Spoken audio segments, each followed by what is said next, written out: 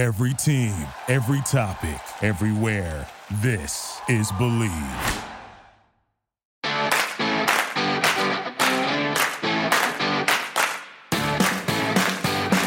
Hello, this is the Relunchables podcast. I'm Jordan Holzer, and each episode we'll be breaking down another 90s, early 2000s kids movie.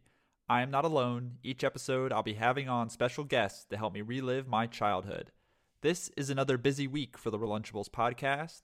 Not only will we be breaking down Brink, but we're also going to be having on two of the stars of the film, who I mention at the very end of the episode, so you can do the right thing and listen all the way through, or be a little bitch and fast forward to the end. The choice is yours.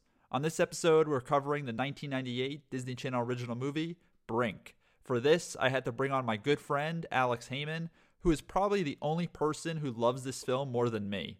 So let's roll the trailer and that Disney Channel original movie, intro music. Soul Skaters for life. Tonight, catch a Disney Channel original movie, Brink. Oh yes, a massive come-out rap. Andy Brinker and his friends all have one thing on their mind. Sweet. To these guys, life moves pretty fast. They're over the top and on the edge of everything. Yeah, man. But these kids aren't just getting through life. Yes. They're taking it to the brink. 900, that's 2.5 rotations in the air. Brace yourself for Disney Channel's original movie, Brink. Tonight at 7:30, 6:30 Central. Disney Channel movie. Let's watch a Disney Channel movie.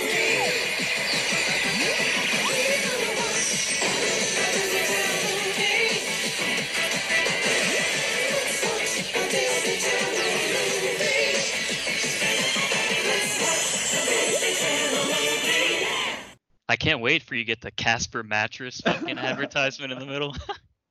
Can I send this over to the ad break? Get me undies. That's all I've ever wanted. Okay, we'll start it up. And we're rolling. Thank you, Alex, for joining me on the Relunchables podcast. Yeah, absolutely. Thanks for having me.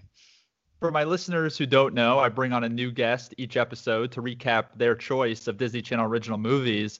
I've been waiting for this episode for quite a long time because we're finally covering perhaps the GOAT of Disney Channel original movies. But for you, why did you choose Brink? Oh, Brink. Brink is memories. Brink brings me back to my childhood. Definitely one of my top two Disney Channel original movies. But it's just a feel-good movie. You know, it has very summer vibes to it. It embodies like being a child, youth, you know, freedom, sports, skating. So it's comprehensively just probably one of the best movies for me. Oh, I completely agree. Did you identify with skater culture as a kid? Did you skate? I know for me, I kind of always wanted to be ingrained in that culture. I think I made my parents buy me these soap shoes when I was like in 6th grade. They just kind of had this plastic underneath that you could so-called grind on like pipes and just like going down railings. This was definitely not like, the company must have gotten a ton of lawsuits. I think the company eventually sold to Heelys, and that was much safer. Yeah. But I always wanted to be part of the skater culture. Were you ingrained in it? Did you try to skate or skateboard? What were you like growing up? So as a kid, I feel like, especially like watching movies like this and growing up during the Tony Hawk era, I mean, skating and skateboarding was cool. You know, that's what people wanted to do. Now, was I any good at it? Absolutely not. I was terrible at it. I can't say that skateboarding was ever anything I tried, and inline skating really wasn't either. I did ice skate, even though that's not closely related. But yeah, it was a cool culture. I think even in my later years, I grew up wearing like skateboarding shoes, if that makes sense to you. Yeah. I don't think those are very popular anymore, but it's definitely a cool culture and something I think that kids really, you know, looked up to and wanted to be a part of. I think we probably all fell into that at one point or another, especially growing up watching movies like this. Oh, 100%. I completely agree. And I think everyone at one point was wearing like the Vans or the Volcom or all these sort of skater brands that popped up at the time. So let's get right into the movie. Brink has a runtime of 1 hour and 39 minutes. It's directed by Greg Beeman and written by Jeff Schechter. It has a 7.1 out of 10 on IMDb and a 76% from the audience on Rotten Tomatoes. This is by far the highest rated film we've done. Every other film has been in like the low 50s. This is definitely one that stands out. It was released on Friday, August 29th, 1998. And it started a nice little three-peat of this, Halloween Town, and then Xenon Girl of the 21st Century, which might be the best three-movie streak ever in the franchise. Would you agree? Yeah, that's a huge three right there. Halloween Town, obviously a instant classic there, probably for every kid. Xenon probably didn't hit as well with me, but it definitely have a lot of memories from that too. But yeah, that's an awesome three in a row there. And I want to bring up our new category, which is the random internet review of the week. And this comes from Justin Tan, and it says, literally the best movie I've seen in my entire life. One of the most important and influential movies. I saw it when I was 7 years old, and now I go to Harvard. What do you have to say to that? I don't believe him. I don't believe him for a second. I echo the sentiment. It's a great movie, but I just cannot believe he goes to Harvard now. So is this saying that if you watch Brink as a kid, you'll go to Harvard? I don't think so. No. Okay, let's get right into the categories here. And let's start with, how would you describe the plot of Brink in under a minute? Sure. So Brink is a high school kid. He's got a small group of friends that call themselves the Soul Skaters. What is a Soul Skater? Obviously, it's, people who don't sell out. They're doing it for the fun and the enjoyment of the skating. And of course, as any good high school story goes, he has a rival crew of opposing skaters called Team X-Blades. They are polar opposites as far as their morals and their beliefs as far as skating goes. And the story basically follows Brink's internal struggles with kind of the dilemma between skating for fun and skating for money when some situations with his family come into play. And basically we follow that story and this competition, this championship skating event between those two teams. I think that was perfectly said, Big Al. So let's get into some of these scenes. And you can make the case that every scene in this movie is rewatchable and kind of draws you in. And whenever you see it, it's like, I'm going to stay for the rest of the film. But I want to start with the opening credits, which is just amazing. You have we'll get to the music, which is just fucking unbelievable in this movie.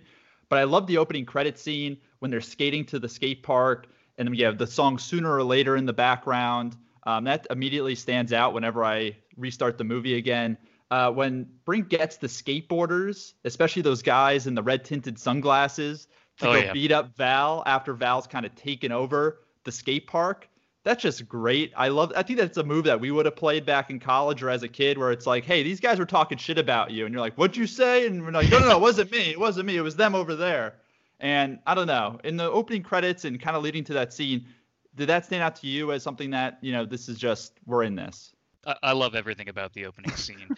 One of the most underrated parts of the opening scene is Brink's friends are waiting on a bench for a bus to come so that they can all take the bus down to the beach.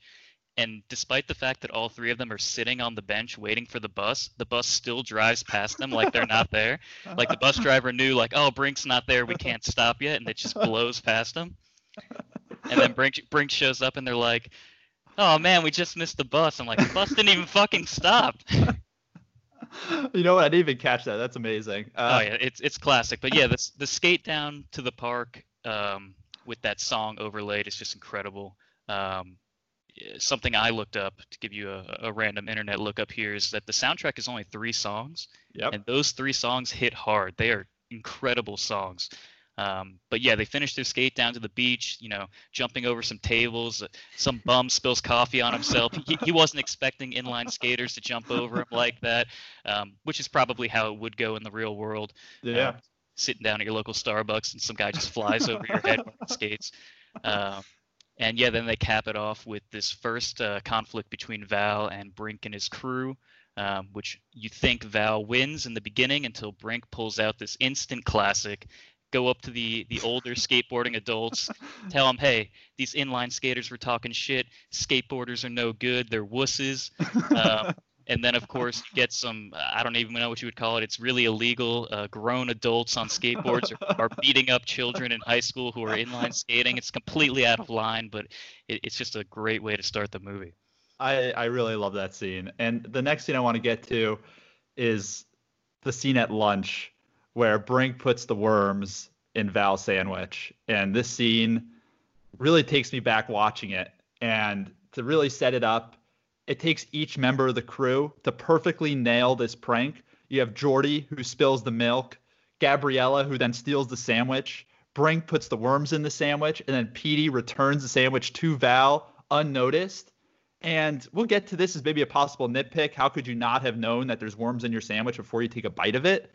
But it's such an amazing scene. And then when Val's about to maybe tell on him with the teacher, they just put up the sign that says "Don't be a wuss," and each member of the crew's holding up the individual piece of paper. I love that scene. It's a classic, and I agree, flawlessly executed by the whole squad there. And just that scene in general has some good feel-good memories of bringing your lunch to school. But to answer your question, how did he not notice there were worms in the sandwich? Well, it was conveniently wrapped in tinfoil. So, he's an important man. He's talking to his crew, just trying to take a bite of his sandwich. A little cheap editing trick there. The real worms replaced with gummy worms. But it's good. It's a quality scene. Probably a top 5 scene of the movie for sure. And then when he goes up to the teacher and she's like, "What's wrong?" And he's like, "Oh, I just thought I saw a bug." And she's like, "Well, get a grip." I just love that because I think we all had that sassy, monitor at the lunchroom who just, gave those one-liners like that. The next scene I want to get to is the relay race at the school where they just flat out race. And then, of course, this is where Boomer gets hurt and Brink stops the race and goes to tend to a rival member of X-Blades, which is pretty uncommon and something you see in a film like this where you have, two crews that are so in conflict with each other, and yet he's willing to break that down. And we see this throughout the film where Brink's constantly, maybe he's too gullible in a sense, and he always is willing to help the other person. But I do love this scene. And, of course, this is when he gets suspended. Yeah, I mean, it really speaks a lot to Brink's character. He's very good-hearted. The competition itself is important to him, but it probably doesn't mean as much as just the love for skating and his passion and adoration for his group of friends. So to see someone get hurt, that's crossing the line for Brink. He had to take a step back, make sure that the guy was okay. But something else to note about the scene is the beginning of the scene. Gabriella is the one who starts off the race, and we get a little bit of sexual tension there at the start. I don't think we can overlook this for a children's movie. I don't know, he's supposed to be like some Eastern European on Team X-Blades. I don't know how he got to California and he's going to this school, but he couldn't look past that beauty, and she got the jump on him. I think it's just an altogether, it's a classic scene. Oh yeah. She says that classic. I like that in a man. You're so quiet, and she gets the edge on him. Yeah, he's like, huh? His eyes open up wide. Yeah, it's a good one. The next scene I had is the time montage. This is when Brink is fully fledged in Team X-Blades, and now he's trying to balance school, work, Team X-Blades practice, his own Pup and Suds practice, and it's just showing you have the great music overlaying. They're showing the time cards as he goes through the day. And you have that great song, "Gotta Look Before You Leap." Whoa, yeah. That great song. Can we get that one more time?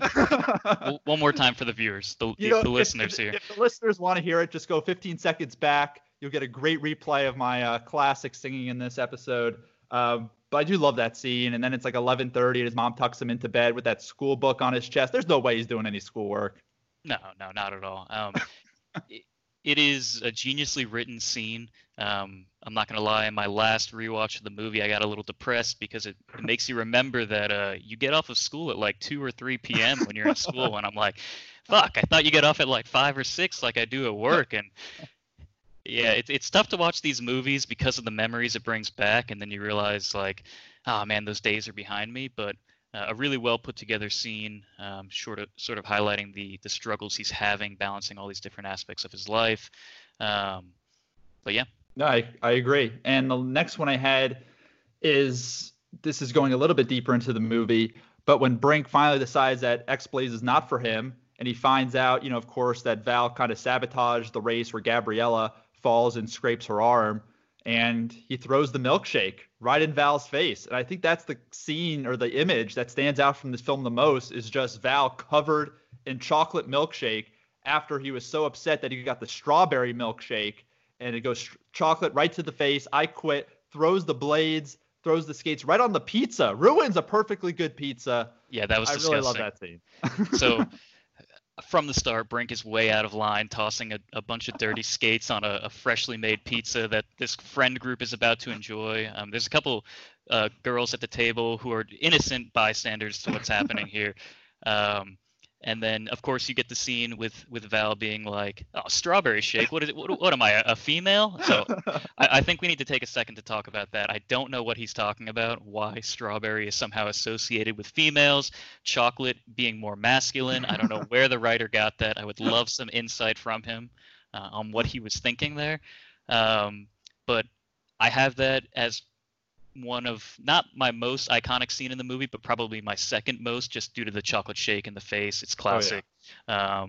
One of the best scenes for sure. And then the final scene I had, which takes up like 20 minutes, is just the final competition. And there's so much there.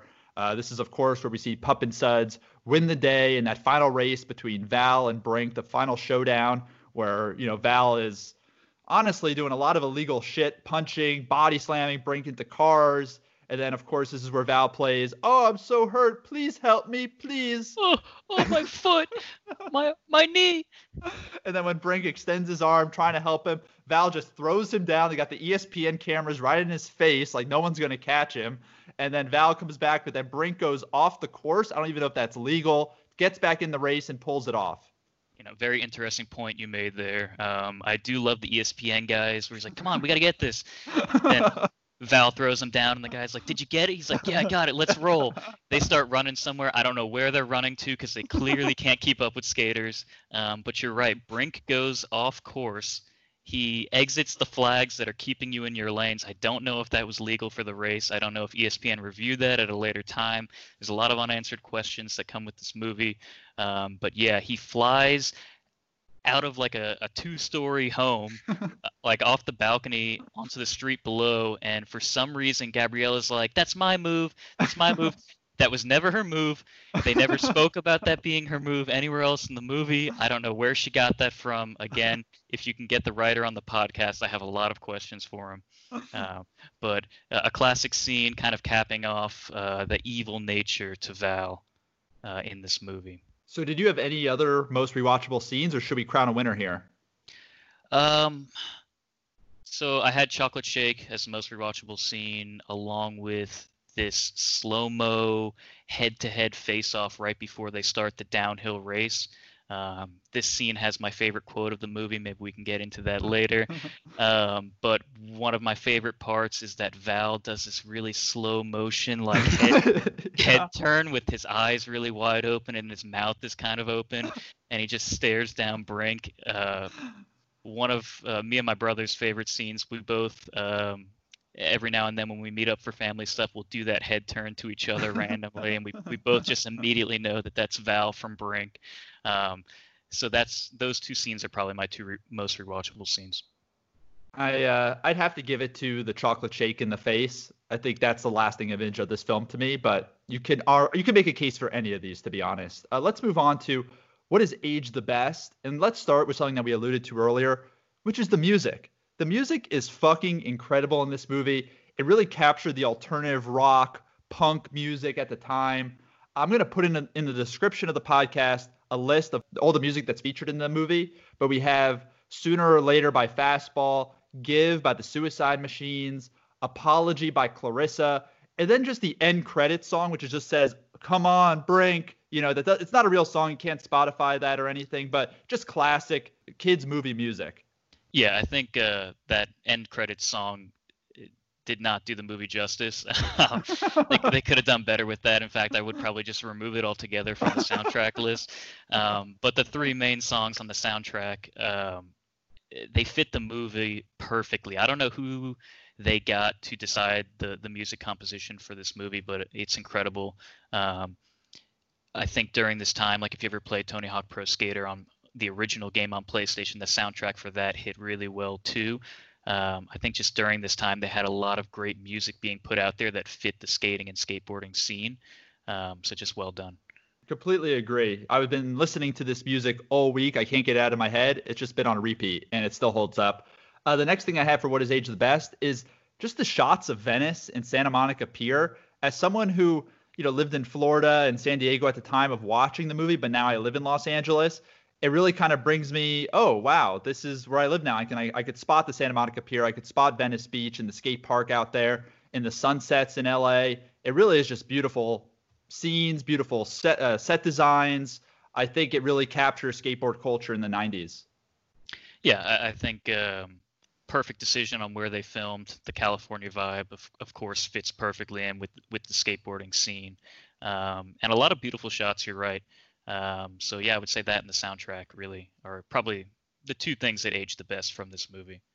What about the X-Blades Clubhouse? That to me has still aged the best because that place is fucking sick. Yeah, you want to be there for sure. You want to be a part of that. Like you got the music playing, they got that like pad of just couches. You have the groupies, the X-Blades groupies over there. You just got Jimmy in his office just running things. It's just honestly that Clubhouse. When I was watching it as a kid, I was like, that place is fucking sick. How do I get invited to that? And it still holds up when I watch it today. Yeah, and I think we can get into Jimmy a little bit later. But I think he's a mastermind here at exploiting the youth, and he knew exactly what he needed to draw people into Team X-Blade so that he could profit off of it. And this clubhouse is definitely one of those things that you're like, fuck yeah, I want to be here practicing with the groupies on the couch with the bottles of water and the music and, all the X-Blades gear everywhere around you. So Jimmy, the mastermind of this Team X-Blades here, he did a good job. Yeah, he's definitely the original like Instagram influencer, brand sponsor. Like he was way ahead of his time with some of the stuff that he was doing. I want to get to, Petey sticking up for Gabriella. We see a lot of gender equality in a 90s movie, which is kind of rare. Every time somebody says dudes or guys, he says or women or female or, girls. And I think that was way ahead of its time in the 90s and probably taught a younger generation, be kinder to, other races, other genders, pretty much inclusion for everyone. Yeah, it's funny you say that. There's some other under What's Age the Worst. So yeah, we can get to those. I rewatched this movie 9 times before the podcast was coming up here because I wanted to make sure that there was nothing I forgot about the movie. So yes, it is ahead of its time in a lot of ways, especially when it comes to the gender equality standpoint, and it may be behind in a couple of other ways, especially in today's day and age and culture. There's some things that might not stand up as well, but again, we can get to that when we get to it. We'll get to it. What about the hair? Val and Brink's hair, it's just perfectly done. It always looks wet. I think the hair really has stood the test of time.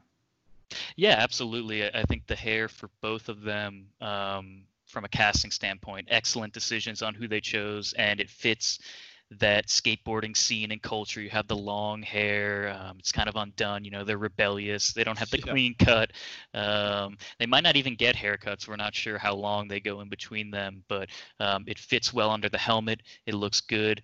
Another guy in Val's crew has the old school spiked up hair with the gel in it and the double earrings. He's kind of a badass as well. So the hair definitely fits the time and it definitely fits the scene. Oh, yeah. And the last one I had is just the skating scenes. The skating is just phenomenal in this movie. And I know it wasn't the actors. They got a lot of stunt doubles for these. But you can never – it's really tough to tell. Like you could tell at times that it's somebody else. But honestly, they did an incredible job with the skating scenes in this film. What do you mean stunt doubles? I thought they were doing everything themselves. I hate to disappoint you, but they were not. You're trying to ruin this movie for me? Let's just talk about the skating in general, though. How great was the skating? No, the skating is great. The tricks are good. Super out of left field on the in the championship on the half pipe. Brink actually just pulls a 900 out of nowhere. He had never done a 900. They spent most of the movie focusing on the 540, I think it is. And all of a sudden he just blows out this 900. But the skating is incredible. The moves are cool. It's exactly the type of stuff that's going to appeal to kids of the Disney Channel age that are going to watch this. But yeah, it makes you want to get out there and skate, even though you can't do any of that shit. You want to try. You want to try your best, no matter what that means. Yeah, Disney put a lot of movies out that really got children into like, man, I want to do this. That was so cool. Like, let me be a part of that. And probably no kids ever ended up doing that, but they wanted to, and that's what mattered. You bring up a good point. I think I probably bought a pair of skates after this movie, went out, fell immediately, bleeding everywhere, and I was done forever. So Yeah, you know what? I think that's probably a similar experience to most people. I mean, yeah, the first time I got on a skateboard, I was like, no, fuck this. I don't know how to do that shit. Where's the on button on this thing? Yeah, I mean, they make it look so easy, and then you get out there and you're like, this shit is not easy at all, and I don't have time for that. So, do you have any others for what has aged the best? no, I think that probably captures it all. I think you could put that movie back into circulation today. You might not get the same reaction from kids in today's generation, but I think it's definitely something you can watch again and not be like, oh, like that's terrible. Like it's definitely still a good movie, objectively, taking my nostalgia out of it. Of course. You would just see nowadays one of the kids would just be filming and putting TikTok videos up, and that would be his entire role in the film is just the social media aspect of this. Right, yeah, there would be no actual inline skating. He would just have a VR helmet on. Yeah, and the GoPro. Yeah, they'd be skating in virtual reality, and they'd be streaming it on Twitch, but it would be the same type of movie. So let's move on to what is aged the worst, and I'll kind of turn it to you, which is some of the maybe lack of politically correct statements. I know Val, tells Gabby go back to Mexico, even though she's Peruvian. What do you have to say about some of the things that maybe don't hold up today? Yeah, I wrote it down. Val says, well, if you don't like it, why don't you go back to Mexico? And Gabriella responds, I'm from Peru, estupido. And yeah, I just don't think that would be acceptable in today's culture. I don't know. It's not acceptable at the time either. Again, one of those things I'd love to talk to the guy who wrote the movie and be like, hey, would you keep that in there today? I think obviously he would say no. Back in the day, I think that probably just flew over kids' heads, which is a good thing. I don't think they probably picked up on that in the insensitivity there. But good for Gabriella that she's always standing up for herself and correcting everyone around her, and that part of Brink's crew is doing the same thing. So that's what I had as what aged the worst in the movie, was probably that scene and that quote there. What about the double hoop earrings on Val's goon, and then Boomer rocks the one earring look? As someone who himself had a one hoop earring, I guess this maybe has not aged the worst, or has it, since you're not wearing it anymore? Yeah, I think in the late 90s, early 2000s, the earring scene was big and it was cool, and I tried to bring that back in 2011. I don't know that it worked out too well. I went with the one hoop on the left ear in a low point of my life. Maybe these guys you could argue that they're possibly in a low point of their lives too, but no, I think that's classic 90s, classic 2000s. I don't know that you could pull that look off anymore. But yeah, I'm not against trying it. Everything comes back at a certain point. Perhaps we'll see the double hoop earrings in the future. So for my listeners, if you see Big Al, don't be afraid to spot the double hoop earrings he may be rocking someday. So just throwing that out there. What about, talking to friends on the home landline for hours, and your dad banging on the door? Hey, I need to use the phone. And honestly, that really took me back to the 90s of staying up late with friends, talking on the landline, and of course, not allowing anyone else in my household to use it. Yeah, I think as far as time goes, that's something that wouldn't hold up in today's generation. I think they would watch the scene and they wouldn't even know what the fuck was going on. Like, yeah. What the hell is that huge piece of plastic he's holding there, and why is this guy yelling at him? And I think this we might get into this a little bit later, but it fits the scene of the parents, more specifically the dads in these movies for Disney Channel, are always assholes. Yeah. Now this is his stepdad in this scene, but yeah, definitely a common theme I noticed, that all the dads are just huge assholes. Oh yeah. And we talked about Val's views on the strawberry milkshake. Nothing wrong with the strawberry milkshake, Val. We had a good, a roommate in college of ours who loved the strawberry milk. So you know what? I think these views of strawberry have really aged poorly. Home ec class. I didn't have home ec in a cooking class when I was in school. I don't think maybe students now have them either. I don't think this has aged well. Yeah, I don't know what what like decade home ec went out, but I mean, I was born and grew up in the 90s, and you did as well. And this movie, is filmed whatever in the late 90s, came out in 98, I think it was. I don't think people were doing home ec. I don't know what part of the country that would have been in. Certainly not California, if I had to No. guess. So maybe some poor writing there, but it fit what they were going for with that specific scene. Yeah. What about Brink's dad's views on Brink making money on a sponsored team? Has that aged well? I feel like parents nowadays would be much more supportive of kids doing things outside of school, able to make money. You see a lot of influencers, a lot of kids on TikTok, they're making tons of money, tons of Olympic athletes now. Do you think these views have aged well?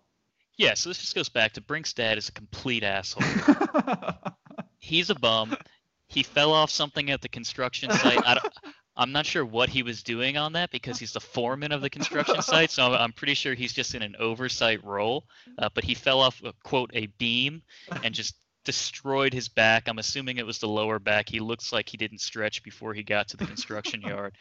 But despite the fact that the mortgage is coming due on the 1st, the car blew up and was smoking, it's going to cost him $900. He is unwilling to accept that Brink is good at something in his life, which is skating, and good enough to the point where he can be getting $200 a week, which I can only assume, I don't remember from being a child, in the 90s was a lot of money. He's going to be pulling in $800 a month, and the dad is too proud to accept his child's money. He hates skating for no apparent reason. They actually get into it later in the movie that he's the one who got Brink into skating, so it's actually all his fault, and just has a complete unwillingness to take that help from his son when he is just a complete bum sitting at home on disability, not doing anything. But yeah, I think in today's day and age, any parent would not be stupid enough to turn down some kid, going viral and becoming big on YouTube or Twitch and making hundreds of thousands or millions of dollars. I think myself, if I were to have a kid as a parent, would be ecstatic and proud for my child to be having that kind of success. Disney did not think so when they allowed this to be written into the movie. Honestly, Brink's dad is just super salty. He's so jealous of his son. Robin Riker, who plays the wife, Maddie, is way too good for him. Honestly, I bet there's some scenes that we may have not seen where Brink's dad is drinking heavily, maybe beating his family, to be honest. He is not a good dad. Yeah, I don't think that's too far of a stretch to say that he probably beat Brink at some points. There's one thing I like the most is that, I don't know, presumably we can say, since it's high school, that Brink's maybe around 16 years old, possibly 17. And they make a point of it that Brink's dad really just had his first real conversation with his son at high school age. So I don't know where the parenting was before that. Clearly he was a bit absentee as a father and, very reluctant to go and have those conversations with his son. Meanwhile, you have the mom who's like, super sympathetic and really understanding and loving and caring, and she's trying to be the voice of reason between this father and son relationship that's clearly struggling. So yeah, I kind of echo that sentiment that she's just too good for him. Yeah, I know we probably stepped on the coolest parent award, so there's not going to be any surprises when we get to that. But let's move on to which actor or actress would you have thought would have made it big after watching this? And we have a lot of options here. We have Eric Von Detten, who of course played the iconic Andy Brinker. We have Katie Volding, who played his sister, Katie Brinker. Sam Horrigan, who played Val, same last name, Horrigan. Christina Vidal, who played Gabriella. Asher Gold, who played Jordy. Patrick Levis, who played Petey. Walter Emmanuel Jones, who played Boomer. I think it's really between, Eric Von Detten and Sam Horrigan, the character, the actors who played Val and Brink. Who would you give it to if you watched this back then and said this person's going to have a really long acting career?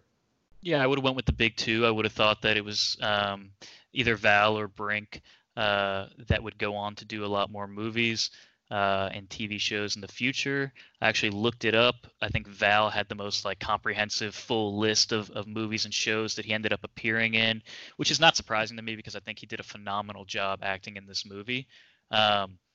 It does surprise me that Brink did a little bit less in the future. He had the perfect look for this movie. I don't know that he had the perfect look going down the road in other films.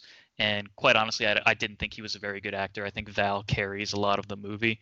Um, so yeah, I would definitely have said Brink or Val though, as far as who would go on to do a lot more. Yeah, I'll probably give it to Val and Sam Horrigan. I just thought that was a much more difficult role to pull off because you had to be the asshole villain, but you had to be sympathetic in a way where Brink is like, okay, I'll join Team X Blades, and even his character is kind of sympathetic because he ends up putting the team ahead of his rivalry with Brink. At the end of the day, he wants Brink on Team X Blades, and a lot of people can't kind of swallow their pride and say we need him to win. So you know what? I think there was a lot of great acting there. Yeah, I put down that Val is the quintessential movie villain. He plays the role perfectly, and for the audience watching the movie, you love to hate Val. You love all the jokes he's pulling on everyone and ragging on people, and you hate him for all the things that he's doing wrong, the cheating, the hurting Gabriella, but you stay really connected to his character, and you can't help but want more from him. So just a great job acting there, and very disappointed to see that Sam Horrigan actually does not even have his own Wikipedia page. So after the podcast, I'm gonna go set that up for him. I think it is a complete injustice that our boy Val doesn't have his own page, and Brink does, even though Brink's acting career just didn't turn out the same. Yeah, and we'll get into more of Sam Horrigan when we get to some half-assed internet research because he's not doing so well right now at the moment, actually. Let's get into what was the most Disney moment. These Disney movies were always trying to teach you something while they were entertaining you. What lessons were we supposed to take away from Brink? Yeah, so the main lesson here, it comes in that one heartfelt scene where the dad finally talks to his son after 16 to 17 years of life living under his roof. And it's probably his one redeeming moment in the movie where he becomes a person again and has a connection with his son. And he says, skating is what you do, not who you are. And I think that just, it really hit home for Brink. It brings him back to what's important in his life. And, it's not the money. Skating is his passion, but it's not who he is. It's completely separate from his love that he has for his friends and his friend group and how much he cares about them. And, that's kind of his turning point in the movie as well, where he's like, you know what, fuck Team X Blades. We're going Team Pup and Suds. I'm bringing it back to the boys. But I think that's the lesson there, is just not to define yourself by what you do, but who you are. I think that was perfectly said. I just want to expand on Ralph Brinker's quote. He says, "You're defined by the company you keep and how well you keep it, not by what you just happen to do." And I think this is something I got told a lot as a kid from my parents, which was, look who your friend group is. Look around you. That's how you're defined. Whether you like it or not, the people you surround yourself with, those are the people that are going to define who you are. And it really hit home seeing it again, even on the screen. And I think it was a good lesson for kids to learn. It was the only lesson maybe Brink's dad had throughout the film. And then something that Gabby says when she's hurt in bed and Brink comes to visit her, she says, and he's trying to explain to her, I did this to help my family out. And she says, that's how it all starts. You start doing something for love. Then you start doing it for money, and before you know it, you're just another sellout. And I think a lot of people can relate to this now in their own jobs. Well, maybe they got into this, maybe because they liked it, but it mostly comes down to money. And then once you get hooked on the money and the lifestyle, it's tough to give up. And then 20 years later, 30 years later, you're like, how did I even get here? Yeah, I mean, just you reading that, it gave me chills. It gives me chills every time I watch it and I hear Gabriella say that. Because on the one hand, you can empathize with Brink and his family's struggles, and he's just trying to help provide for them by doing, something that he's good at. And I think she says, we all need the money, Brink, which is completely out of line from Gabriella. Yeah, seriously. We'll get to that in nitpicks. I definitely have an area for that. Yeah, but at the same, on the other hand, you agree with her that he's being a bit of a sellout here, and I think this can apply in our everyday lives as well. You should try to keep your passions and your work separate if possible. I think a lot of the time you'll find that if you mix work and passion, eventually that passion will just become work for you. So I think that was a good reminder for Brink about why he was doing skating. Why he's a soul skater, and he does it for the love, not the money. But yeah, it's kind of I see both sides of it there.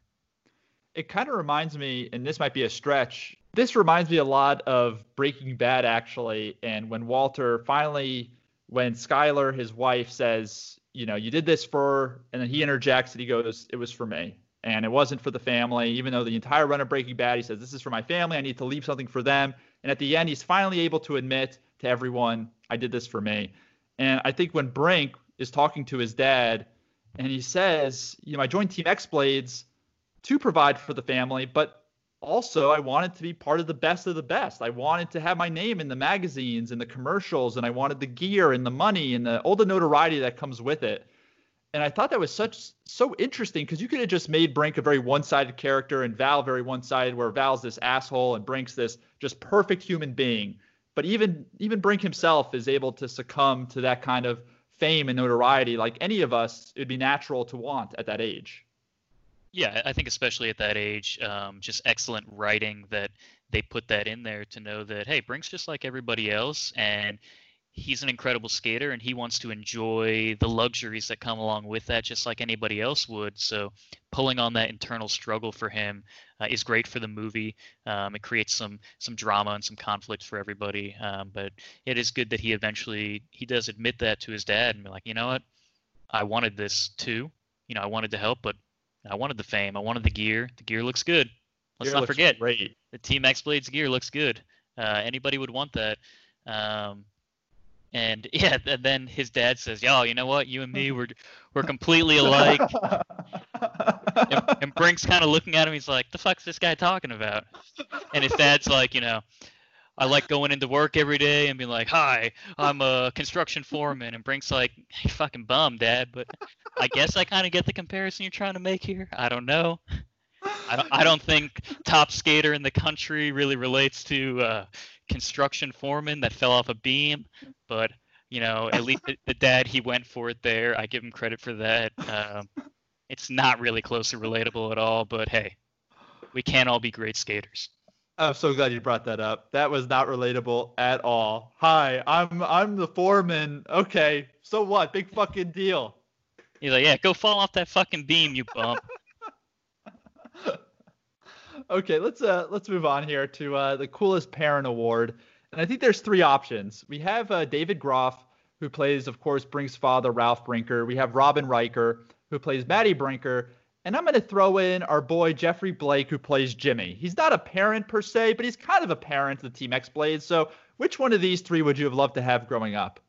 Can I throw in a wild card there and say Gabriella's mom really stole the show from me here? No, I'm just kidding. I'm not in love with any of the parents in this movie, so I probably would go with Jimmy, just because he's a real character, and I like his hustle. I think you hear that, hey, he's paying these kids $200 a week. It's big money. Another $200 if they win a competition, and then he just throws this humble brag in there. He's like, I moved $10 million of product last year with this slave labor of children I'm running here. I mean, Jimmy's a fucking legend, really, when you think about it. This guy he's profiting, he's making money, he's got the most notoriable brand in this fantasy universe here. So, hey, if that guy was my dad, well, I think he's a bum. Dude's making money, so hey, let's do it. I never thought of it like that. I think if Jimmy was my dad, we'd be fighting over the hair gel in the morning and maybe, too heated there. But I'm going to give it to Robin Riker. I think Maddie Brinker is just the quintessential supportive mother, empathetic, as you mentioned, just super nice, caring, maybe to a fault, honestly. Maybe she should leave this bum of a husband she has who's now on disability. But I think she gave an amazing performance. And I'm not just saying that because she's coming on the podcast this week. Let's move into some nitpicks here. I want to start with in the beginning where they spot the guy from Inline Skater magazine. I did my research. I couldn't find anything on Inline Skater magazine. Did you read that as a kid? No, I did not. And the spot is incredible. They actually do this crafty editing technique with the filming there where they zoom in on the guy's hat and there's this little font that says Inline Skating Magazine, the whole name. They even put magazine on the end. I don't know if the magazine was called Inline Skating Magazine. Seems a little bit redundant, but it was I don't remember if it was Jordy who catches it or Petey, but what a spot from like 100 yards away to read this guy's hat and be like, holy shit, that guy's from Inline Skating Magazine. So yeah, a bit of a nitpick there. If Jordy just saw a guy with a Nike swoosh sign, would he be like, "Holy shit, it's a guy from Nike"? Yeah, I don't know. It was a big leap there. I mean, the guy had a camera. The camera looked pretty professional. Again, the vision on him though, Oh incredible. my god. I really want to know who has that hat now. I would have loved to maybe buy some Brink gear after the movie, along with my Team Pup and Suds shirt, is get that Inline Skater magazine hat. Oh, absolutely.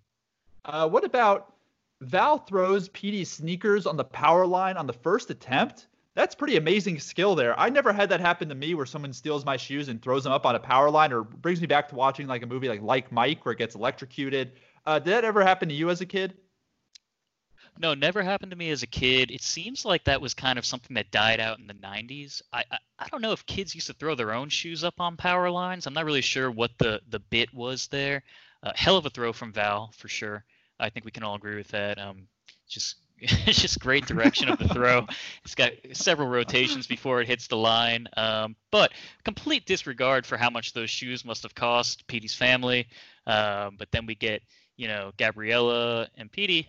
Do they hook up later? I know. Another unanswered question I'd love to ask the writer. But, she comes to his rescue, gives her shoes to him. I don't know how he fit into her shoes. She does say, though, which is great writing, I think you got to cover your bases on a lot of parts. She says, if you don't lace them up, they might fit you. She's willing to wear her traditional Peruvian dress for the rest of the day, even though that's not her, for Petey. So a little bit of a love affair there. Oh yeah. What about, and we alluded to this again earlier, was how did Val not realize there was worms in his sandwich? Like, I understand maybe you're not paying attention. You unwrap the tinfoil, you're talking to your friends, you bring it up to your mouth. Don't you look at your sandwich before you take a bite of it? I always do. I always look at any of my food before I take a bite. This is completely off topic, but there's this scene in Talladega Nights where he goes to Applebee's and says he found a whole rat in his Cobb salad. Applebee's has rats, and it just reminds me that you got to look at your food before you eat it because you have no idea what could be in that food. So, yeah, I think most people probably do. I don't know how he missed it. Again, like when Brink puts the worms in there, those worms are going everywhere. Like the worms are definitely out of the sandwich at this point. There's no way that he wouldn't have spotted it. What about there were like grown-ass men trying out for Team X-Blades coming out of the clubhouse, and then some of the skaters in the final competition looked at least 30. The guy on Team G-Force who falls down and gets injured, he looks like 45 years old. Is there an age limit on this competition? Yeah, I think that's a good question. Clearly the best people in the country are the teenagers in high school, but we have all of these middle-aged, potentially bums. I'm going to call them bums because they didn't win the competition that they're also competing against. So I don't know if that's a leg up or a leg down, but there was no discrimination by age when it came to this competition. We talked about, did Jimmy really move $10 million worth of product? What is he doing now? Who is he? I really want a Jimmy spinoff. That's what I'm really saying. See, Jimmy's a hustler, man. He is slinging product out there, which is interesting because they had a lot of opportunities to show that the crowd was on board with a certain team, especially when you're selling, memorabilia and gear for Team X-Blades. Nobody in any audience at any of these competitions was ever wearing anything for Team X-Blades. So I don't know who around the country was purchasing this gear for, up to $10 million in the previous year, but they really didn't do a good job showing it in the movie. But this guy, he's a character. You want to know more about him. He tries to get Brink to come at the end when he fires Val, and it doesn't work. But I'd love to see more from this guy. I want to see Jimmy's Shark Tank pitch where he comes on. He's like, look, I have $10 million worth of sales. I'm paying these kids $200 a week. The margin on this is incredible. Who's in? And I think he probably would have got a shark or two to go in with him on this one. What do you think? I think he's getting all 5 sharks. They're bringing an extra shark in because there's only 4 on the show. And they're all saying yes because this guy is a hustler and he is making, like you said, incredible margins. He's not paying anybody anything. He's got trucks coming in, offloading all this product. Maybe he's laundering money. Who knows? But the guy's making money for himself. Yeah, when I bring it up, I don't want to spoil my interview with Jeffrey Blake, the actor who plays Jimmy, but he may talk about, where that character is today. So I'll stay tuned there. No contract in these Team X-Blades deals. That seems a little sketchy. No parent consent forms. Jimmy just takes Brink's word for it. He's like, hey, your parents are on board with this, right? He's like, oh, yeah, they're fine. He's like, okay, then let's get to work. Well, I took a business law course that I slept through in college, and I happen to know a couple lawyers. I don't know if you know any, but I believe they call this a handshake agreement. He does extend the hand out at the end, make sure the parents are on board with it. Obviously, they weren't. He's a minor. I don't know if this is legal. You'd have to tell me more on that. But the hands did shake, so from my perspective, I think that's a good deal there. That's all you really need for the contract, and he was living up his end of the bargain. I saw him pull that cash out. Hey. You guys got the win, $200. So from my contracts class in law school, and I could just be butchering it, I believe contracts made into by minors are voidable only by the minor. So Jimmy's kind of out of luck, but if Brink wants to walk away at any point, he's able to do so. What about, Brink just needed this money for his family. Wouldn't his friends have understood if he just told them, like, hey, my parents are really struggling right now. My dad's out of work. My mom's not showing any houses. There's $200 a week. As much as I hate Val and Jimmy, I need this money. I know he tells Gabriella later after he's, outed, but why couldn't he just tell them, hey, this is my family situation? Yeah, I think that was part of why they were so angry with him is because he just didn't come clean about it. He tried to, but Petey's stepdad was like, get the fuck off the phone right when Brink was going to spit it out. Also underrated in that scene, I think Petey has this giant bowl of like Skittles or M&Ms that he's eating with a can of soda, and he's fucking pounding them in his bed. So hats off to him for being able to handle that much sugar. But yeah, I think they're upset that he didn't come clean. He didn't tell them right off the bat. He was going behind their back. He was lying to them. So I think Gabriella said it best when she said, we all need the money, but fuck your dad's back. You ain't skating for team exploits. What about at the first invitational where Brink is wearing the sunglasses? He's trying to maybe show that, he's trying to be discreet, trying to be anonymous. But then the announcer goes, and up next, Andy Brinker. Like, come on, there's no point of having that disguise. Yeah, funny thing is, though, it worked on Jordy and it worked on Petey. They had no idea who he was when they showed up. They came in, I think they said, that guy's not Korean, but that was as far as they could realize about who it was. Of course, Gabriella, the intelligent one there, immediately saw through the sunglasses and was like, that's fucking Brink there, and I'm going to fucking shove him to the ground in a second. But, short of the mustache and the sunglasses there, because there was no mustache disguise, the sunglasses were probably as good as he could do. They looked terrible. I don't know if that was a 90s look as far as sunglasses go. You'd never catch anyone wearing them today. I think Val said it best when he was like, what the fuck is that? Brink said, it's a look. What's wrong with the look? I think everyone was thinking the look is bad. That's what's wrong with the look. But a pretty half-assed attempt at the disguise. They saw right through it. I love when Brink's explaining to his friends. He's like, yeah, I heard he's Korean. He's a big guy, at least 6 feet. No, he's Native American. Like, why is he just shitting on these other ethnicities here? But let's move on. Can you get 4-month advance salary? I know when he brings the new gear from Puppin Suds to his crew, he's like, yeah, I had to take a big advance. And they're like, how long advance? He's like, 4 months. What company, especially some small pet grooming company, is going to pay him 4 months in advance? Yeah, I've always wondered that. In all the jobs I had growing up, that was never the case. Maybe because I worked for big corporations, I don't know. Target wasn't advancing me my pay at any point when I was 16. Maybe the mom and pop shops were more understanding. Like, hey, this kid's having struggles. He has to buy this new skating equipment for his friends. So let us, give him a little bit of a loan. I don't know if this is like indentured servitude. They have him, hooked up for 4 more months. He's got to keep washing the dogs. But yeah, I don't know that that's something that's consistent in today's day and age. If people actually do that, or if they ever actually did that, I'm not sure. Yeah, I maybe asked for an advance when I was working at the Jewish Community Center in Westchester. My boss, John O'Brien, just said, "What the fuck did you say? Get back to work." So yeah, that definitely wasn't kosher. Yeah, you said, "Oh yes, sir," right away, sir, and you just left the office and never mentioned it again. What about, does ESPN2 cover middle school, high school skating events? Is that more for like ESPN8, the Ocho? Well, this, I don't know if you remember, this is actually the biggest skating competition of the year. I don't know if you caught the name of it either. It's not just like an inline skating competition. It's aggressive inline skating competition, which I think Val lives up to and maybe Brink doesn't as much. But this is a pretty big deal, and ESPN had to be there to cover it. This is the last one I had. The screen goes dark right as Val knows this is when I could beat the shit out of him. He starts punching him, starts pushing him into cars. Do you think Val knew this all along, or did he know that the screen was going to cut out at that perfect point so now he could get away with all this cheating? I mean, Val does his due diligence, so we have to give him credit for that.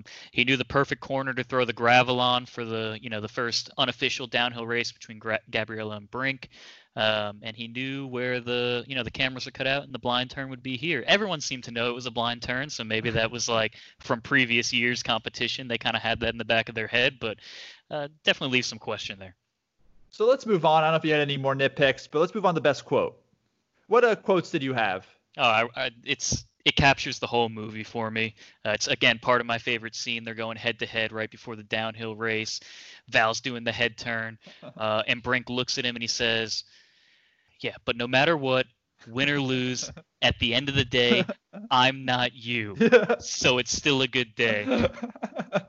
I mean, Brink went hardcore there. That is way over the line. Oh, my God. To say to another human being, at the end of the day, at least I'm not you.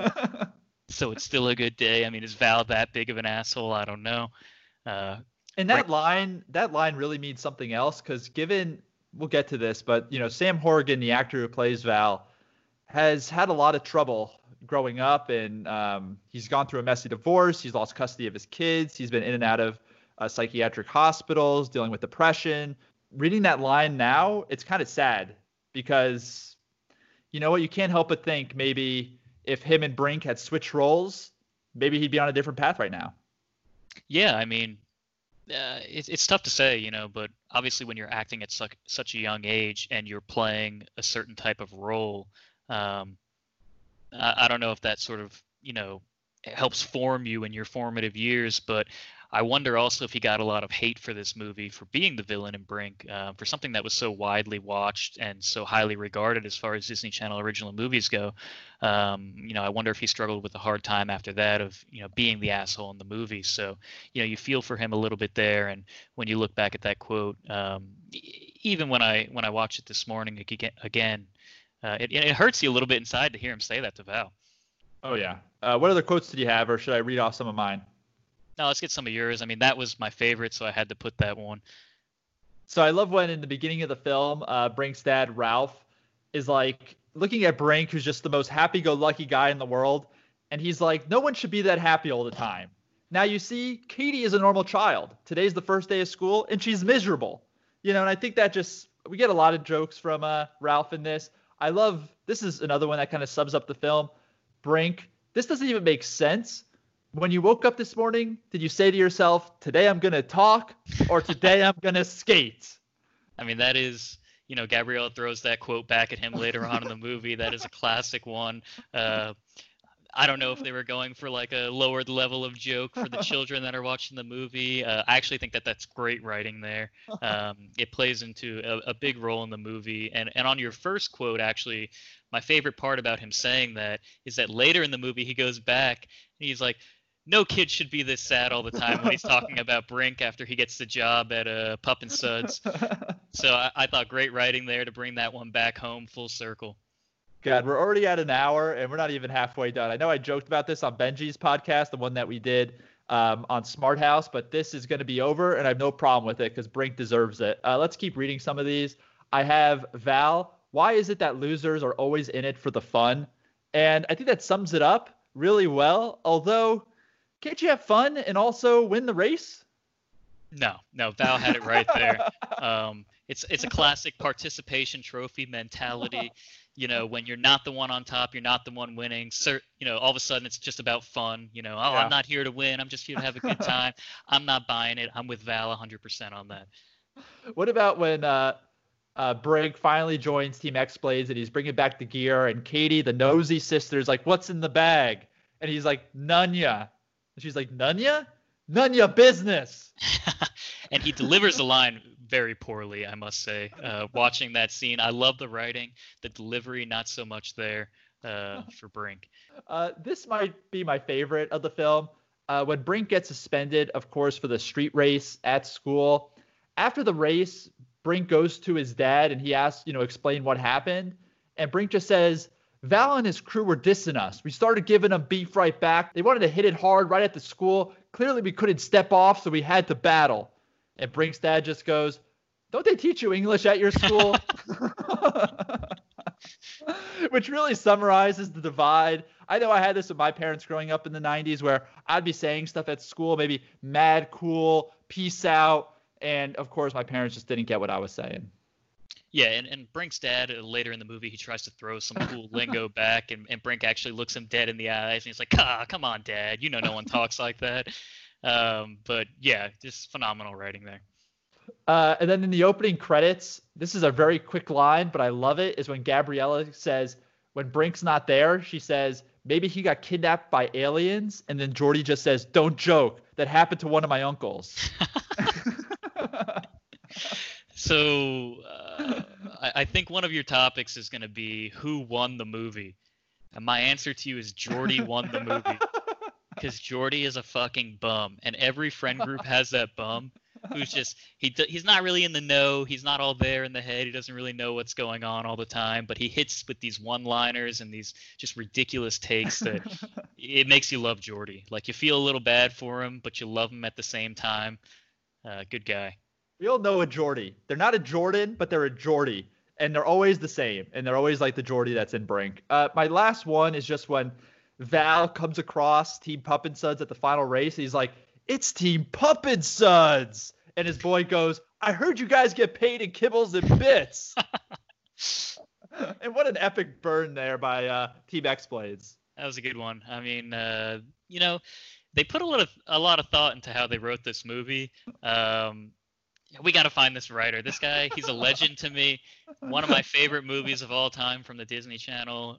Again, the jokes, they still hit. They're still funny today. So for something to be timeless like that is just phenomenal. Let's move into some unanswerable questions. And I want to start with, is Brink really that great a guy? You know, he keeps stopping the races to help people. Is he really doing this because he knows he's going to lose the race? Is he doing this for maybe alternative reasons? Is Brink really a great a guy as he seems throughout the film? You know, I want to say no, he's not. And it's hard for me to say that because I'm looking for that ulterior motive. Like, what's he going for here? Is he trying to win the girl over? You know, is he trying to look like he's a good guy in front of the girl? But there's no girl here for him in this movie. So it just leads me to say, I think he's a good guy. You know, he has his struggles like anybody else does, but genuinely at heart, you know, he's looking out for everyone's well-being. Did Brink ever give the X-Blades money to his family? We don't see that throughout the film. Did he just pocket that money? Yeah, it's definitely an unanswered question. I would like to believe he was giving it to his family under the guise of like, hey, this is money I'm getting from the pet shop where I'm washing pets. You never see it. I don't know if he was hiding it. Obviously, it was something he couldn't tell his dad he was doing, and the extra money would have looked a little bit suspect. Maybe Brink was banking it for himself, and, you know, that could be a little bit of a dark side to him there. So you mean he's laundering the money through his Pup and Suds money? So he's coming home with checks of like $400, and they're like, I thought they were paying you like $10 an hour. And they're like, oh yeah, I got extra money for grooming some more dogs. $10 an hour. This is the 90s. He was getting $5 an hour easily. He was getting minimum wage. There's no way he was bringing home checks this big. Maybe the dad, he was looking the other way, you know, pretending he didn't know he was doing the skating thing all along. I'm not sure there. Are these the best team names in any movie? Like Pup and Suds and Team X-Blades? Yeah, you know, I think especially for people who grew up in our generation, what an iconic name Team Pup and Suds is. I mean, I think it was a couple of years ago I did like a Halloween costume contest at a bar, and people were dressed up in Team Pup and Suds outfits, you know. So it's something that, you know, people are carrying with them. It's an iconic name. Something maybe I think they should have tried to make a little bit more money off of. What is Jimmy up to now? Do you think he's in jail for fraud? Is he money laundering? What is he doing right now? Yeah, I don't know that what he was doing with these kids was 100% above board. I think Val going full villain during the race might have exposed Team X-Blades a bit, opened them up to a little bit more scrutiny from the public. But I'd have to imagine he's out there with his next big scheme. And I know we alluded to this earlier, but if Sam and then Eric switch roles, where Sam's playing the role of Brink and Eric playing Val, do you think Sam's life would have turned out different? I think so, yeah. You think so? I think it's hard to play the villain and answer to that in your real life. Because people they don't know that you're in acting. They just assume that this is who you are as a real person. So if you saw Val on the street, you would just immediately think, oh, that guy's a fucking douchebag, even though he could be the nicest guy in the world. Yeah, and he kind of looks the douchebag part too, which is good on the casting team's hand. But yeah, I can see that. Would you sign up to be on Team X Blades and make $200 a week, or are you a soul skater at heart? Nah, no, I'm in it for the money. I'm going Team X Blades all the way. I want the girls. I want the gear. I want the money. I want the fame. I want to be in Inline magazine. I want it all. Let's move into some half-assed internet research here. And as you could tell, it was shot in Venice and Santa Monica. Brink was apparently based on the 1865 novel Hans Brinker or the Silver Skater. I don't know if you knew this, but I looked up the quick plot synopsis of this book, and it says, in Holland, poor but industrious and honorable 15-year-old Hans Brinker and his younger sister Gretel earn to participate in December's great ice skating rink on the canal. Do you see a lot of maybe draws from that 1865 book there? Yeah, it seems like it's a complete copy. I did not know that. Interesting. I was wondering how they were going to tie skating back into the 1800s because I'm pretty sure inline skating didn't exist. It makes a lot more sense that it was ice skating, but I'm not going to let this take away from the movie for me. I still think the writing is genius to adapt that into the modern time. Oh, yeah. And apparently this was on the internet as well, but I don't think it's true. They say that the 2011 video game Brink, which just looks like a first-person shooter game, was based on the movie. And it's because there's some skating in the video game, but it looks nothing alike. So I'm going to discredit that one. We mentioned about Sam Horrigan in 2019, lost custody of his kids, going through a messy divorce. He's been battling alcohol addiction. I would encourage my listeners to go check him out on Instagram. He's been posting a lot of kind of encouraging messages about recovery. So I hope he gets back on the right track. This is probably the best fact I found, and I hope it's true. A Boomer, played by Walter Emmanuel Jones, was 28 years old when they shot Brink. Wow. When Eric Von Detten, who plays Brink, was only 16. But honestly, he looks great. Wow. That's all I have to say to that is wow. I had no idea. It's a little creepy that a 30-year-old man was playing this role. But I think that's happening more and more in acting, and I'm sure that happened in the past quite a lot too. Oh, yeah. And then in 2012, Complex ranked the film number 1 in the magazine's list of the top 25 Disney Channel original movies. In December 2015, Entertainment Weekly ranked it number 4. We'll get into this. I don't want to touch on it now because we're going to bring it up when we talk about, where did this rank? But just interesting to note some of these publications and where they put it. Let's get into some Apex Mountain here. Let's start with Eric Von Detten, who of course plays the iconic role of Andy Brinker. I don't know if you knew this, but he played the voice of Sid from Toy Story. I did not know that. I actually looked that up. I have to go back and rewatch Toy Story to see if I can draw that connection there. I never did as a child. I never did in my adulthood. I need to see it for myself. I don't really believe it, but I did see that on his IMDb. And for my listeners who don't remember Toy Story, Sid was the sadistic bully, and such a different role from Andy Brinker. You're right. I definitely have to rewatch it and see if I could spot that voice, because this is a total 180 of roles. He's also appeared as a voiceover actor in Recess, as told by Ginger, The Wild Thornberrys, Real Monsters. But I think he last acted in 2010. What would you give, out of all these things that he's done, what was his apex? Was it Brink or was it Toy Story? Toy Story is a huge movie. I did not know he was in it. I mean, I think that would have to be it. Obviously, for me, it's Brink, just because that's the biggest thing that I knew that he was in that I had watched. But, Toy Story, I'm sure, made hundreds of millions of dollars, so far exceeding anything he could ever have done in Brink. Oh, yeah. But I guess, like we mentioned, you can't really spot him from his voice. This was a live action. You get to see him in Brink. So Brink probably was his apex. What about Sam Horrigan, who plays Val? He was Spike from the movie Little Giants. He had a small role in the movie Accepted. He was in an episode of One Tree Hill, Modern Family. It looks like he last acted in 2017. What do you think? What's his apex? I think after that he actually acted in one more thing with Eric Von Detten as well. Yeah. I think it's safe to say he peaked at Brink, and that was pretty much it for him. Yeah, I would agree. Let's move on to the writer of the film, Jeff Schechter, who was a big part of the Care Bears franchise. He wrote the Care Bears Big Wish movie and the sequel, Care Bears Journey to Joke-A-Lot. I don't know if you watched those. I know they were very big in my childhood. And he also wrote Bloodsport 2. And for any of my listeners who have not watched the movie Bloodsport, it is a fucking unbelievable masterpiece. It's on Netflix right now. It's with Jean-Claude Van Damme. It's an amazing martial arts movie if anyone's not seen it. The sequel, Bloodsport 2, is trash and no one's seen it. So I'll give it to Brink as his apex here. Now, is that Bloodsport 2 Dreams Come True? Alex is, of course, alluding to whenever I come up with a sequel, I always just add Dreams Come True to the end of it. It always works. What about Greg Beeman, the director? And he's directed several Disney Channel original movies. He directed Under Wraps, The Ultimate Christmas Present, Horse Sense, Miracle on Lane 2. But he's probably most famous for directing 105 episodes of the TV show Smallville.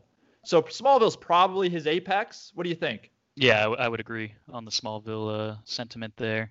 Pretty big show, long running. So good for him. Yeah. And then we have David Groff, who played the dad, who unfortunately passed away 3 years after making Brink. He was at a family wedding and he had a heart attack at the wedding and passed away, unfortunately. Really sad. People will know him from the Police Academy movies. He was also in the Brady Bunch movie and Citizen Ruth. I'd probably give it to the Police Academy movies, but again, he died way too young. Yeah, terrible to hear that. I think definitely the Police Academy movies would have been his apex. We have Robin Riker, who comes on the podcast later this week. She has over 100 credits to her name. She's been in The Bold and the Beautiful, You're the Worst, Reba. It's like a laundry list. I want to save that for my interview with her. We have Jeffrey Blake, who plays Jimmy. He's also been over like 150 things. He was in Forrest Gump, Apollo 13, Ed TV, most recently Midway. The guy has been in everything. I would just encourage my listeners to go check out his IMDb or Wikipedia page. He's just that guy. When you just see him, you're like, oh, he's from this. But in my heart, Brink will always be his apex. I mean, I'm surprised he didn't win an award for that performance. And then we have Walter Emmanuel Jones, who plays Boomer. He was actually the Black Power Ranger on the TV show Mighty Morphin Power Rangers.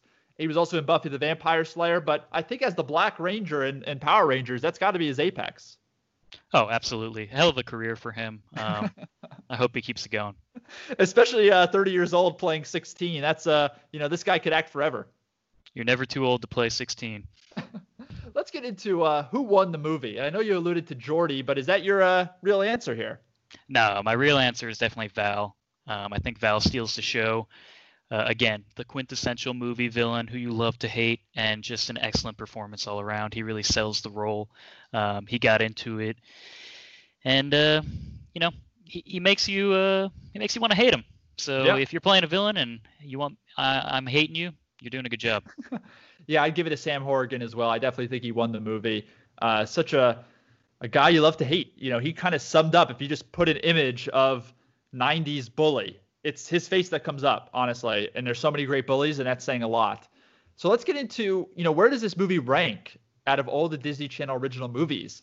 I think we're both going to probably have the answer here. I think you could arguably say this is the best. And I know a lot of my listeners would want to throw in a Xenon or a Smart House or a Cadet Kelly, but I think it's arguably this or Johnny Tsunami. Where does this rank for you? Yeah, this is I have top two with Johnny Tsunami. I probably would put this one above Johnny Tsunami. So that's my 1-2. Yeah, that's my 1-2 as well. Depending on the day of the week, maybe it flips, but I think Brink's the best. I really do. I think between the music, just the skating culture, the performances, Val, this is an all-time classic.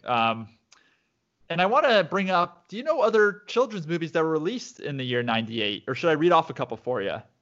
Give me a couple of these. So this was the year of Mulan, the classic, A Bug's Life, Ants, Paulie, which is one of my sister's all-time favorite movies, The Parent Trap, Jack Frost, a Rugrats movie, and Air Bud Golden Receiver. So I'm curious, if Brink was released in theaters as opposed to being a TV movie, would it hold up with these other films? No, I don't think it would. I think a lot of the appeal to Brink was I guess you had to have cable, but the free-to-watch aspect of it, which made it so widely accessible to people. What a powerhouse year for movies, especially, for children.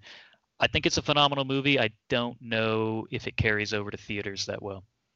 I would agree with that assessment. And it's amazing going back and looking at the movie years of 98, 99, 2000, these late 90s, early 2000s. It's just the powerhouse of these films. And if you look back these last few years, I don't even know what you would say for kids programming. It just shows how far we've slipped from the glory years.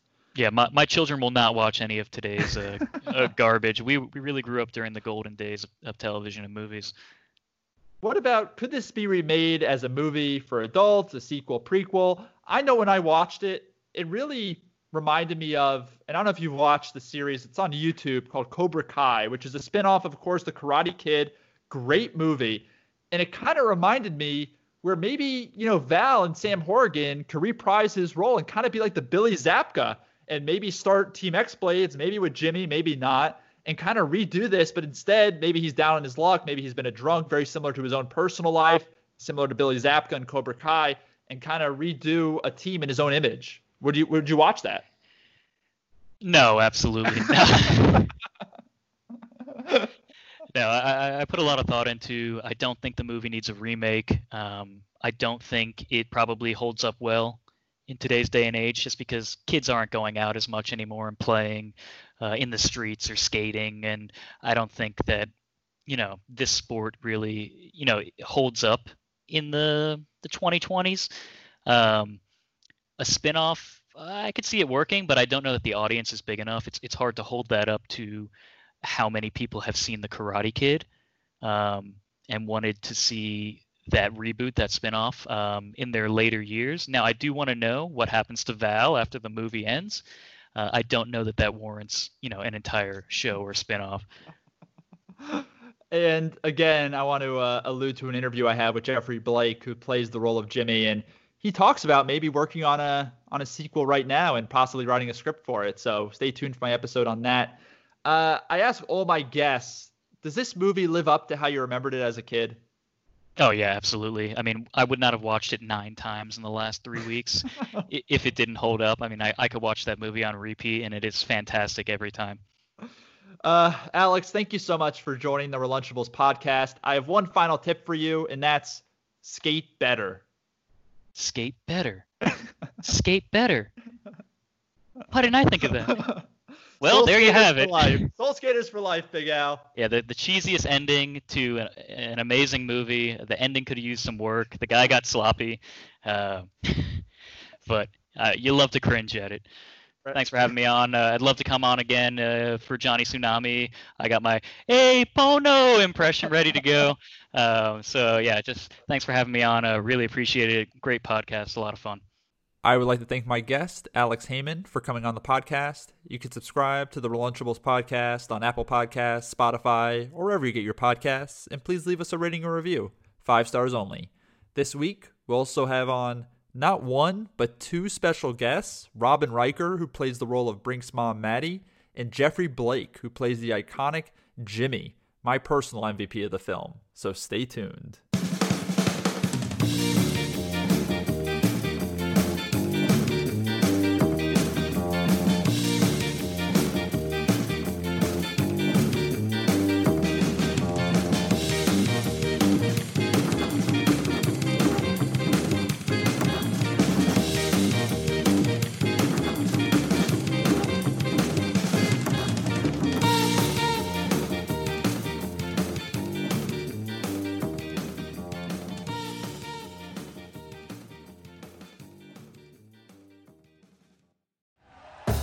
Thank you for listening to Believe. You can show support to your host by subscribing to the show and giving us a 5-star rating on your preferred platform. Check us out at Believe.com and search for BLEAV on YouTube.